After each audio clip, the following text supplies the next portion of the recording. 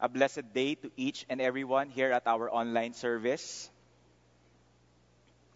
A young man named John received a parrot as a gift. The parrot had a bad attitude and an even worse vocabulary. Every word out of the bird's mouth was rude, obnoxious, and laced with profanity.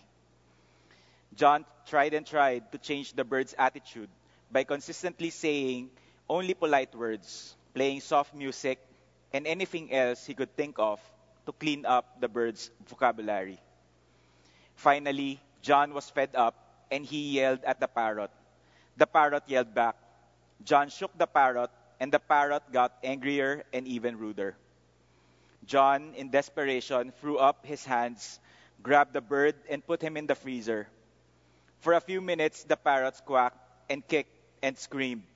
Then suddenly, there was total silence. Not a peep was heard for over a minute. Fearing that he'd hurt the parrot, John quickly opened the door to the freezer. The parrot calmly stepped out onto John's outstretched arm and said, "I believe I may have offended you with my rude language and actions. I'm sincerely remorseful for my inappropriate transgressions, and I fully intend to do everything I can to correct my rude and unforgivable behavior." John was stunned at the change in the bird's attitude. As he was about to ask the parrot what had made such a dramatic change in his behavior, the bird continued, "May I ask what the chicken did to deserve being frozen to death?" Today, we will be looking at Philippians chapter 2, verses 1 to 11, and discover the mindsets, the attitudes that we followers of Jesus who have already been changed should have to make us different from the world. Many times we struggle not only with our words, our behavior, our testimony, but also with our pride, our humility, and our obedience to God. Our passage is part of Paul's call for the believers to conduct themselves as people who have been changed by God, and he gives us two mindsets or two attitudes that we are to live out as followers of Jesus. We call these mindsets that should never change. Let us pray. Our gracious and loving Heavenly Father, we thank you for the opportunity to listen to your word. Calm our hearts and our minds that we may focus fully on you and that our attention as we listen to you will be undivided. Teach us to be humble like our Savior, the Lord Jesus Christ. Speak to us, O Lord, for we, your people, are listening. In Jesus' name we pray. Amen. Mindsets that should never change. Our mindsets are crucial because it affects not only how we see things, but also how we behave and relate with others. In our study today, we will discover two mindsets that should always be seen in a follower of Jesus based on Philippians chapter 2, verses 1 to 11. So if you have your Bibles with you, kindly open to Philippians chapter 2, verses 1 to 11. It says, "Therefore, if there is any consolation in Christ, if any comfort of love, if any fellowship of the Spirit, if any affection and mercy, fulfill my joy by being like-minded, having the same love, being of one accord, of one mind. Let nothing be done through selfish ambition or conceit, but in lowliness of mind, let each esteem others better than himself. Let each of you look out not only for his own interest, but also for the interest of others. Let this mind be in you, which was also in Christ Jesus, who, being in the form of God, did not consider it robbery to be equal with God, but made himself of no reputation, taking the form of a servant, and coming in the likeness of men. And being found in appearance as a man, he humbled himself and became obedient to the point of death, even death of the cross. Therefore, God also has highly exalted him and given him the name which is above every name, that at the name of Jesus every knee should bow, of those in heaven and of those on earth and of those under the earth, and every tongue should confess that Jesus Christ is Lord to the glory of the Father. The first mindset that we are to have as followers of Jesus is this: a mindset of unity through humility. A mindset of unity through humility. Philippians chapter 2 verse 1 to 4 says, "Therefore, if there is any consolation in Christ, if any comfort of love, if any fellowship of the Spirit, if any affection and mercy, fulfill my joy by being like-minded, having the same love, being of one accord, of one mind." The mindset of unity through humility is based on an understanding that God has already blessed us spiritually. Our passage begins with the word therefore, which links it to the previous verses where Paul calls the followers of Jesus to conduct themselves in a manner that is worthy of the gospel of Christ. What he means by that is, as followers of Jesus, the standards for how we are to conduct ourselves should no longer be based on what the culture says or what the world dictates, but rather it must be in accordance or in line with the gospel of Jesus. Our lives must be, as best as we could, through the help of the Holy Spirit, at par with the gospel of Jesus, because as followers of God, as followers of Jesus, you and I are called to be different. You and I are set apart for God. And how we live our lives must reflect and honor the Christ who lives in us. Paul cites 4 spiritual realities, factual experiences that are common to all believers. Note that although the word there in your Bibles is if, Paul does not intend to mean the hypothetical if, as in referring to chance, if you win, if you pass the test, if you go to this place, if this happens. But rather, the original Greek word used can be better translated as since, which indicates a factual, actual spiritual benefits that have already happened because of our relationship with Christ. Since there is consolation in Christ, since there is comfort of love, since there is fellowship of the Spirit, since there is affection and mercy. These are already present because we belong to Jesus. These 4 shared and real experiences by every believer is the basis for his call for the body of Christ to live in unity. If you are a follower of Jesus, then he says, act accordingly.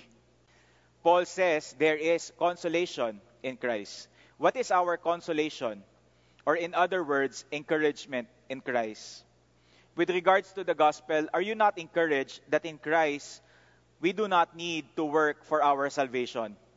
Are you not encouraged that in Christ, our eternity is secured?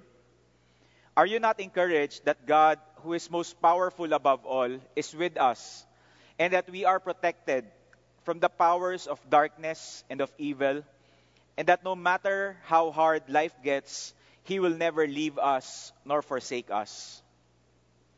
Not only do we have encouragement in Christ, but we also receive the comfort of His love. What is our comfort?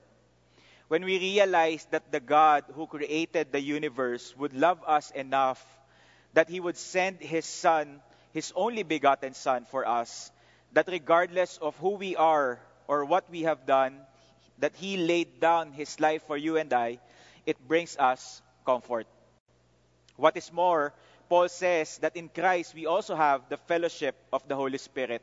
This is called the indwelling presence of the Holy Spirit, who stays with us and who will never leave us nor forsake us, even during the most difficult time of our lives. And finally, we also have affection and mercy. The love that is present for one another in the body of Christ should also lead us to unity. On the basis of these 4 spiritual blessings, Paul calls for you and I, followers of Jesus, to live in unity. Why is unity important? If the church is to flourish, if the church is to thrive and to grow and to be effective in its witness, unity in the body of Christ is crucial. External pressures against Christianity or against the church will abound, and conflicts from within will destroy not only the ministries of the church, but also the public testimony of the church, which will make it more difficult to effectively reach out to those who do not yet know Jesus. Paul understands that there can be different attitudes in the body of Christ that will destroy the unity of the church. You can be a Christian and be active in the church and at the same time have a different attitude. I've seen this when I was still studying to be a pastor, how Satan could use a spirit of disunity to destroy the ministries and the members of the church. Sometimes the church splits because people couldn't agree on the color of the carpet or on the color of the church gate. Sometimes they struggle over serving positions in the church. Who should be the leader? Who should be the assistant leader? And it has not only hindered the growth of the church, but also brought about bad taste to the people outside. Unity in the body of Christ is not only important to the Apostle Paul, but it is also important and very close to the heart of our Lord Jesus Christ. So much so that Jesus would actually pray for it in his final prayer, in his high priestly prayer in John chapter 17, which says, verse 20 to 22, I do not pray for these alone, but also for those who will believe in me through their word, that they may be one as you, Father, are in me, and I in you, that they also may be one in us, that the world may believe that you sent me, and that the glory which you gave me I have given them, that they may be one just as we are one. How do we embody unity as followers of the Lord Jesus Christ?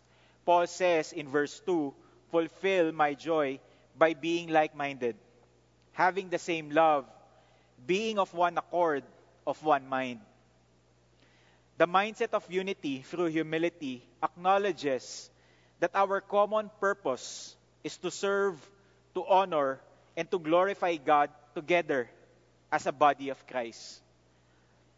These seemingly synonymous phrases and characteristics are the keys to unity, and these should be seen in us, followers of Jesus, in the church. And when it is seen in us, and it is mutual, it would create an environment where unity can flourish. We are called to unity. And how do we do that? Paul says, be like-minded, or think the same way. He tells us to display a common pattern of thinking, feeling, and acting towards each other. It does not mean that followers of Jesus are to do the same thing, to think exactly the same thoughts, or to act alike, or to look alike, or to even smell alike. In addition, he is not asking us to just accept whatever someone says, regardless of what it is, just so that there is no disagreement. And there is what we call false unity. No. What he is saying is, we ought to have the same mind, the same attitude in how we are to relate with each other. To be loving and respectful in spite and despite of our differences. We can be diverse in our personalities, in our preferences, in our lifestyles, in our likes and dislikes. But at the same time, we can be like-minded in our obedience and in our desire to put Christ above all. Not only are we called to have the same mind, but we are also called to express the same love, the same mutual love for one another. Paul understands that even in the church, there can be believers who are choosy. Choosy with regards to who they will show love and warmth to. Because in reality, even in the church, there are people who are different from us. They are unique, that we may see them or consider them unlovable. I know many of us miss going to our services. I miss them too. And one of the things that I miss doing is greeting those who enter our service with a good morning. Oftentimes, it is during those moments that I encounter people who are probably having a bad day. Note that we have greatly improved. This is probably around more than 10 years ago. That sometimes you greet them good morning, but there is no response. Not even a nod, not even an acknowledgement, not even a smile. Good morning, again, no response. That is why sometimes in the church, when you come in, or when they come in, it's good morning, good morning, good morning, good morning, good morning, until they acknowledge you and they respond with a smile. This I know is petty and simple. Normally, you'd just ignore and probably start to feel hate. But as followers of Jesus, Paul challenges us to show the same love towards one another. The same love that our Lord Jesus Christ showed to the church. A love for each other that transcends differences and makes it obvious that we are truly followers of Jesus. We are different. John chapter 13 verse 35 says, "By this all will know that you are my disciples if you have love for one another." We are to love one another. We are to have the same mind, the same love, also to be in one accord, which means we are to be united in one spirit. Literally speaking, we are to be harmonious, to have the same heart and the same soul for Christ and for other believers. We are called to live in harmony, having the same aspiration, the same eagerness, the same purpose in everything we do, and that is to honor and to glorify God. So much so that when others see this unity in our church and our harmony, our like-mindedness, they would recognize that this church is different because this church chooses to honor and glorify God. You know this, that in our church, it doesn't matter what you do for the Lord, what ministry you serve in, what car you drive, how big your house is, how many zeros there are in your bank accounts, or how nice or how not nice you look. In our church, we all serve for a united purpose, and that is to bring glory and honor to our Lord. Now I know it is easier said than done, so Paul gives us instructions on how this looks like in real life. Philippians chapter 2, verse 3 and 4, we continue. "Let nothing be done through selfish ambition or conceit, but in lowliness of mind, let each esteem others better than himself." In other words, be humble. Let each of you look out not only for his own interests, but also for the interests of others. The mindset of unity through humility knows that selfishness and conceitedness must be eliminated in the body of Christ. Paul sees the reality that even among believers, there are still people who struggle with selfishness or selfish ambition. The original word that was used also carries the idea of having a spirit of rivalry. They want to compete with everyone, even if there is no competition. They always want to prove that they are right and others are wrong. They push or force their own agenda, even at the expense of others. Not only are we to eliminate selfishness, but also conceit, thinking of ourselves in any way as better than others. Or in other words, we have exaggerated self-evaluation. Paul calls it vainglory or also empty conceit. Because when you do things for the sake of personal glory, for people to applaud you, you will realize that that pursuit is empty. There is nothing there. It will not provide fulfillment and satisfaction. These two, selfishness and conceit, should have no room in our lives as believers and as a church. I've seen this not only in church and ministries, but also in companies, in businesses, even in families, that work, relationships, and businesses are destroyed because there are those who come in with the wrong motive. with selfish attitudes, seeking only for their own personal agendas. I pray that this will never be true in our church because Paul calls us to be different. I want us to notice the contrast that Paul uses in verses 3 and 4. Look with me in your Bible, and he exposes the different attitude that we, followers of Jesus, are supposed to have. We are to do nothing out of selfish ambition or empty conceit, but rather, we are to manifest or to show humility, lowliness of mind, and esteeming others better than ourselves. We are to look out not for our own personal interest, but for the interest of others. That is what Paul calls us to do. A mindset of unity through humility promotes others ahead of one's self. What does this mean?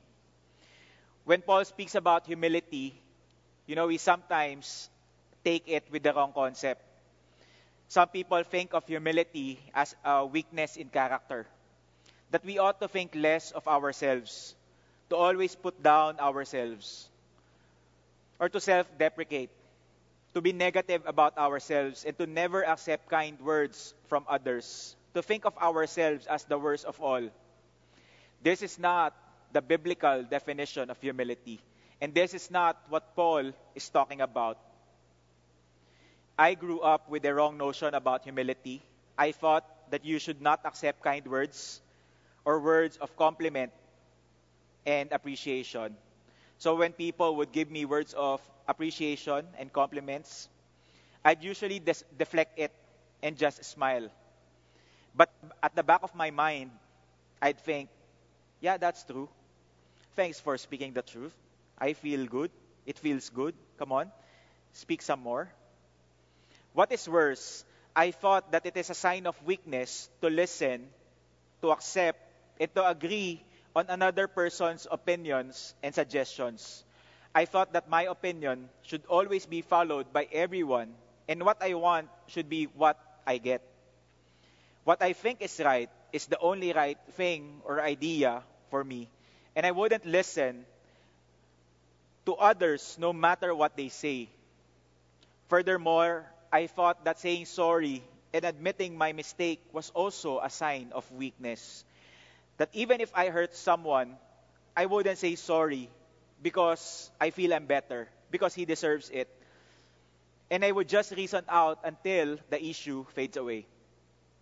I was inconsiderate and I didn't care about the welfare of others, but focused on my own, what I can get, and how other people can serve my purposes. I was not humble enough to serve others. It was all about me.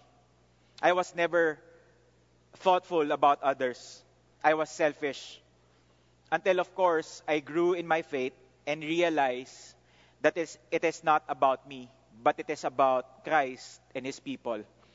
This is what Paul is calling on the believers to do.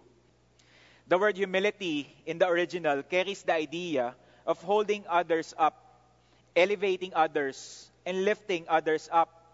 So it is not about myself, and it is not even thinking less about myself, but humility is about others, respecting and honoring, and being considerate of others, putting their concerns ahead of yours. In the body of Christ, we are called to honor and to respect every human being regardless of their social status, physical looks, their color, race, their work, and their circumstances.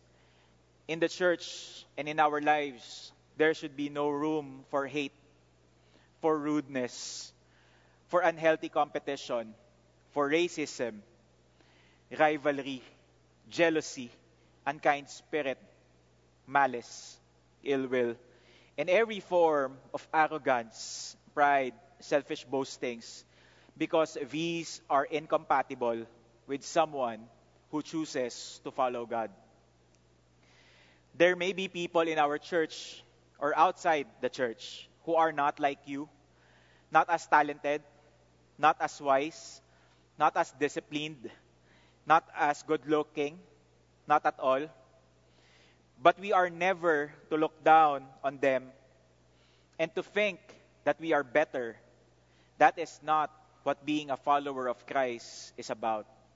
In fact, the Bible says God opposes the proud.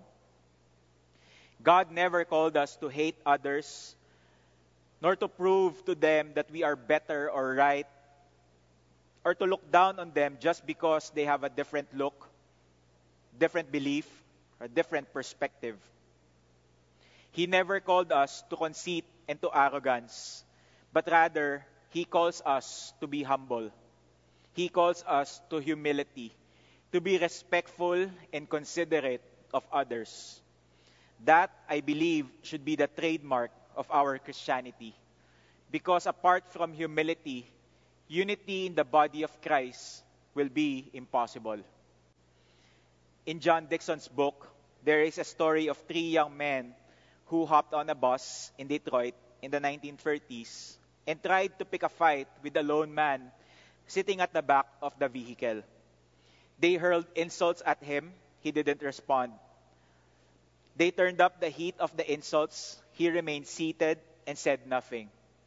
Eventually, the stranger stood up. He was bigger than they had estimated from his seated position. So much bigger.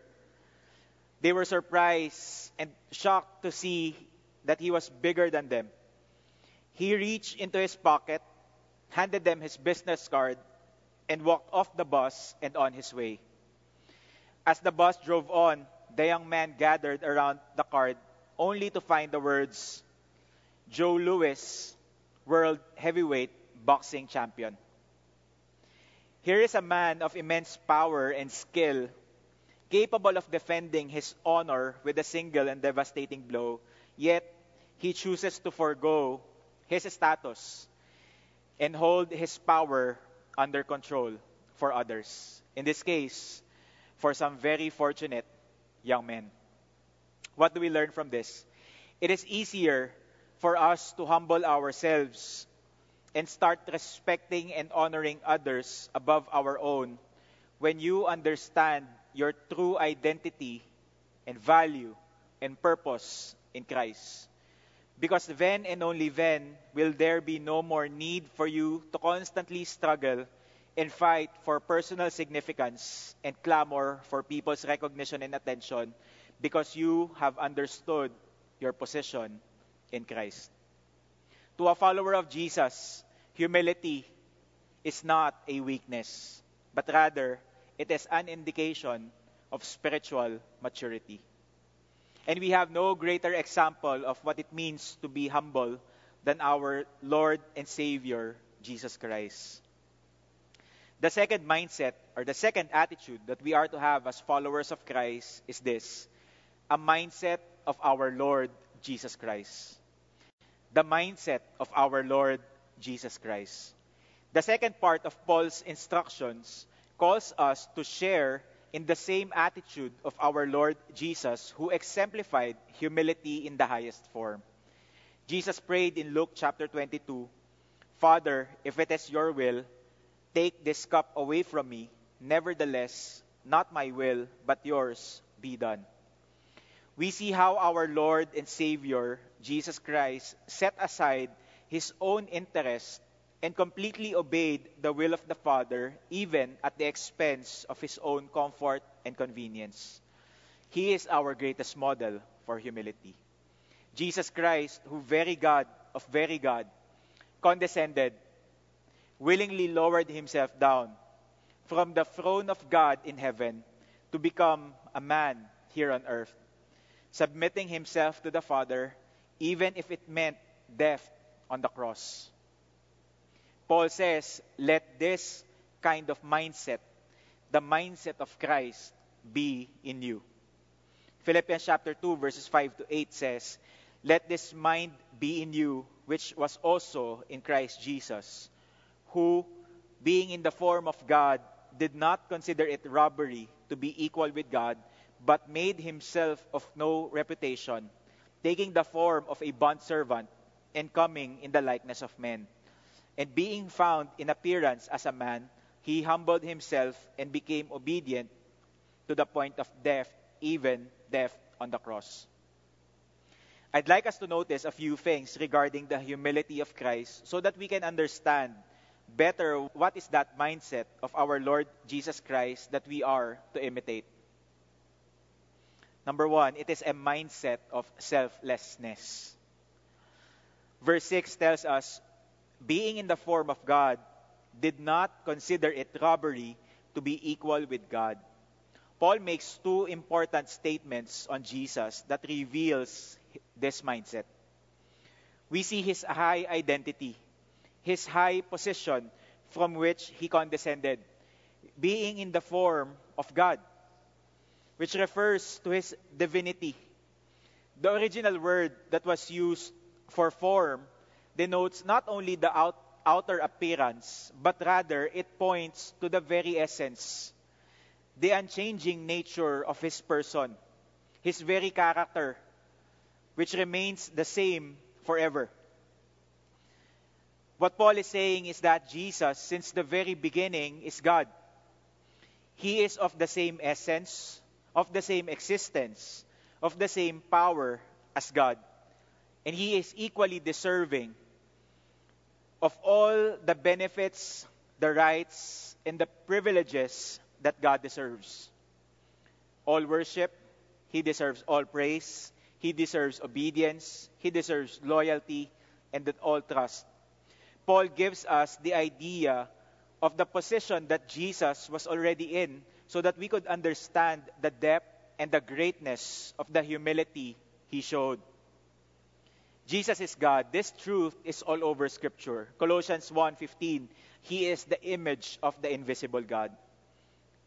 Colossians 2, verse 9, for in him, in Jesus, dwells all the fullness of the Godhead bodily.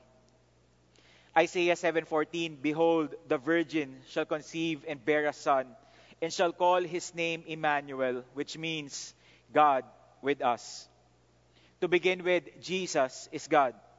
This is where we see his mindset of selflessness, that though he is God, he did not consider it robbery to be equal with God.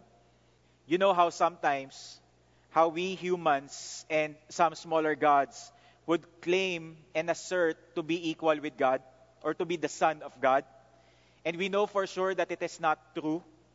It's called robbery or stealing or theft. They are getting for themselves a position, a title, and perhaps the privileges that come along with it that is not rightfully theirs. But for Christ, it wouldn't be robbery because it is legitimately his. He is God. He is the rightful owner of the throne of heaven. And yet, he chose not to grab on to his privileges and power, but rather made himself of no reputation for the sake of others. I like how the dynamic translation of verse 6 says, he had equal status with God, but didn't think so much of himself that he had to cling to the advantages of that status no matter what. I praise God for many in our church who are very selfless, very Christ-like. I remember a few years ago, our church had some challenges with regards to parking. People were coming in and finding parking has become a challenge. When we brought this concern up to our leaders and challenged our congregation, immediately, many of our leaders, our volunteers, our members offered to park their cars farther and said that they were willing to walk even in their Sunday dress, even in their high heels. Some intentionally park at the mall or in Banawe and take our shuttle just so that others, newcomers, first-timers, guests, could find parking space easier. A mind of selflessness. Christ's mindset was a mindset of selflessness. Our world tells us that it is all about us or me. But God calls us to be different. The challenge for us is this. Are you willing to set aside your privileges and rights as needed so that others may benefit. Number two, the mindset of Christ is a mindset of servanthood. Look at what Paul says about what Christ did in verse 7. But he made himself of no reputation, taking the form of a bondservant and coming in the likeness of men. Paul now talks about what we call the incarnation of our Lord Jesus Christ as the manifestation of his humility. He made himself of no reputation, or literally, he emptied himself. This passage is actually a point of controversy and debate throughout the years. And the question is, what did Jesus empty himself of? We have to be very careful in understanding this. Some say that when Jesus became man, he let go of his deity and divinity. Some even say that when he became man, he became susceptible to error and even to sin. This is nowhere to be found in our passage or in the Bible. Never was it mentioned that he emptied himself of the divine attributes, nor did he exchange his divinity with humility. When Jesus came to earth, we know from the gospel accounts that he never decreased his divinity. He remained fully God and fully man at the same time. In his 33 years here on earth, we see clearly from biblical accounts, manifestations, evidences of his divine attributes and characteristics and abilities and powers on full display. So when Paul says in verse 7 that he emptied himself, the words that followed will help elaborate what he meant by it. Jesus chose to take on the form of a bond servant, coming in the likeness of man. Rather than to enjoy the benefits and the privileges that were his in heaven, he humbled himself. He took on the form of a man. He got a white towel and put it on his shoulders and started serving. The original word also carries the idea that it was not forced upon him, but rather his actions were done voluntarily. He voluntarily denied himself of the advantages of his position and chose to lower himself down, subjecting himself to human limitations like getting hungry, thirsty, tired, and experiencing pain, and yet without sin. He humbled himself so that he could serve for the benefit of others. Mark chapter 10 verse 45 speaks of this. For even the Son of Man, Jesus, did not come to be served, but to serve and to give his life as a ransom for many. Christ's mindset was a mindset of servanthood. Our world tells us today that we are to lord it over others and that we are to be served. But God calls us to be different. The challenge for us is this: are you willing to serve for the sake of others? Number 3, the mindset of Christ is a mindset of sacrifice. Verse 8, and being found in the appearance of man, he humbled himself and became obedient to the point of death, even death of the cross. Paul continues to uncover the mindset of Jesus Christ that we are to imitate. He points out the extent and the depth of the sacrifice that Christ was willing to go through as he places our interest ahead of himself, even to the point of laying down his own life for the sake of others. He humbled himself, or in other words, he lowered himself, and he regarded us more significant than himself. So much so that he became obedient to the will of the Father at the expense of his own comfort, even if it meant the most shameful way of execution, a brutal death. Death, I would say, without dignity. One that is reserved for criminals. One that hanged him on the tree, the death of the cross. Paul tells us, if you want to know what putting others first looks like, then look at Jesus. Look at the cross. He was willing to die so that you and I might receive eternal life. Romans chapter 5 verse 19 speaks of this. For as by one man's disobedience many were made sinners, so also by one man's obedience many will be made righteous. Ephesians chapter 1 says, in Him, in our Lord Jesus Christ, we have redemption through His blood, the forgiveness of our sins according to the riches of His grace. We are tremendously blessed because someone had the mindset of sacrifice, and he was willing to lay down his life for the sake of others.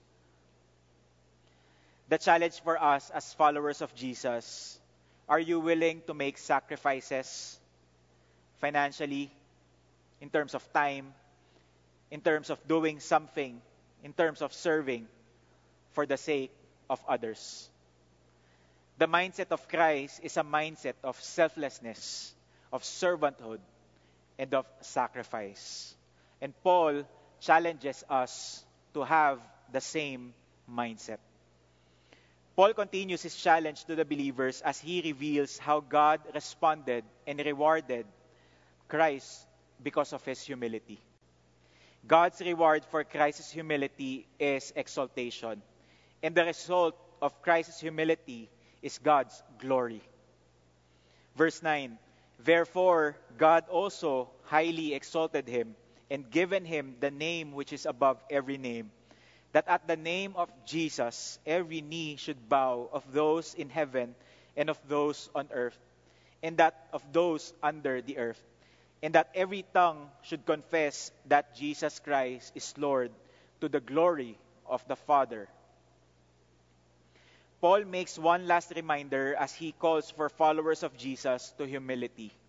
He tells them that God's response to the selfless humility and the obedience of Christ is exaltation. God will elevate Christ above all.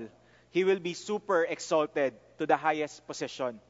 This exaltation leads to a universal worship of the person of our Lord Jesus Christ, who will be honored and rightfully acknowledged as the highest, the greatest, the matchless Lord of all.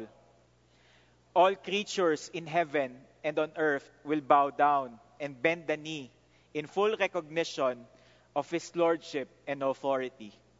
And everyone will proclaim with their voices that Jesus is Master and Lord over all.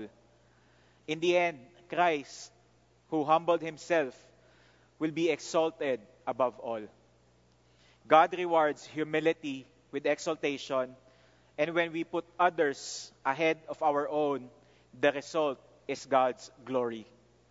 Luke chapter 14 verse 11 speaks of this. For everyone who exalts himself will be humbled, and he who humbles himself will be exalted. If there's one lesson I'd like us to remember from Philippians chapter 2, 1 to 11, it is this. Our Christ-like maturity is seen when we value and honor others ahead of our own. I remember one Sunday here at our church, probably around 9 to 10 years ago. It was a normal Sunday, I would say, and everything seemed to be doing well. But I didn't know that Sunday morning that I would be catching an important lesson that I will remember for the rest of my life. That Sunday morning at around 10 a.m., a 70-year-old elderly man who was by himself slipped on a muddy street as he was on his way to our church. And he injured his arm. Back then, we didn't have a quick response medical team. And so with the help of doctors who were there during that time, and a deacon who helped wash and clean him off the mud, we were able to give him first aid. But since his arm was injured, and his bones were brittle, he had to be brought to the hospital immediately. It was a Sunday morning, and as you know, Sunday is usually our busiest day at the church, but it was also an emergency situation. And someone had to assist the man to the hospital until his relatives arrived. And so I went with him. I think Joyce T also went with us, together with the church driver. And then Pastor Stephen also went to the hospital after he spoke at the services. After a few hours in the hospital, when everything was settled and the patient has been attended to already by the doctor, and the caretaker is already present to look after him and his needs, and we have prayed for him, I was about to go home at around 4 p.m. From the hospital, it will take a 30-minute jeepney ride on a fast-moving traffic to reach our house. Our house was around 11 kilometers away. I was happy to serve, of course, and as I was about to say goodbye to everyone, I heard these words from my boss, our senior pastor. He said to me, "I'll drive you home." Now, when I heard those words, I was shocked. And you can imagine my world turned into a slow motion. It was my first time to hear such offer. And questions started to float into my mind. Why? Does he want to make sure that I go home directly? Or I was thinking, isn't he tired? He spoke 4 messages. I'm sure he hasn't eaten his lunch yet, and he should be resting on Sunday afternoons. Isn't he the big boss and I am the servant? So it should be the other way around. I should be the one serving him. It was so unnatural, and I would say it was so different. I was so shocked. So politely, I said, "No need na. Thanks, Boksu." And he said, "No, I'll drive you home." And so I obliged. And he willingly drove me home that afternoon. That day, I saw and understood what it meant to be humble and to put others ahead of yourself. I realized and I said to myself, if my senior pastor could humble himself and serve others at the expense of his own comfort and convenience, why can't I? Friends, if Christ, who is Lord of all and Lord above all, could humble himself and serve others at the expense of his own comfort and convenience, why can't we? May the example of Christ be our challenge as we humble ourselves and value and serve others ahead of our own. Let us pray. Our gracious and loving Heavenly Father, we have heard your voice clearly. Thank you for giving us your Son, the Lord Jesus Christ, our greatest model for humility. Empower us to walk in the same manner that we may reflect and honor our Lord Jesus Christ through our lives. In our church, in our work, in our school, in our interaction, allow us to value, to honor, to respect, and to serve others ahead of our own. We thank you. This is our prayer in Jesus' name. Amen.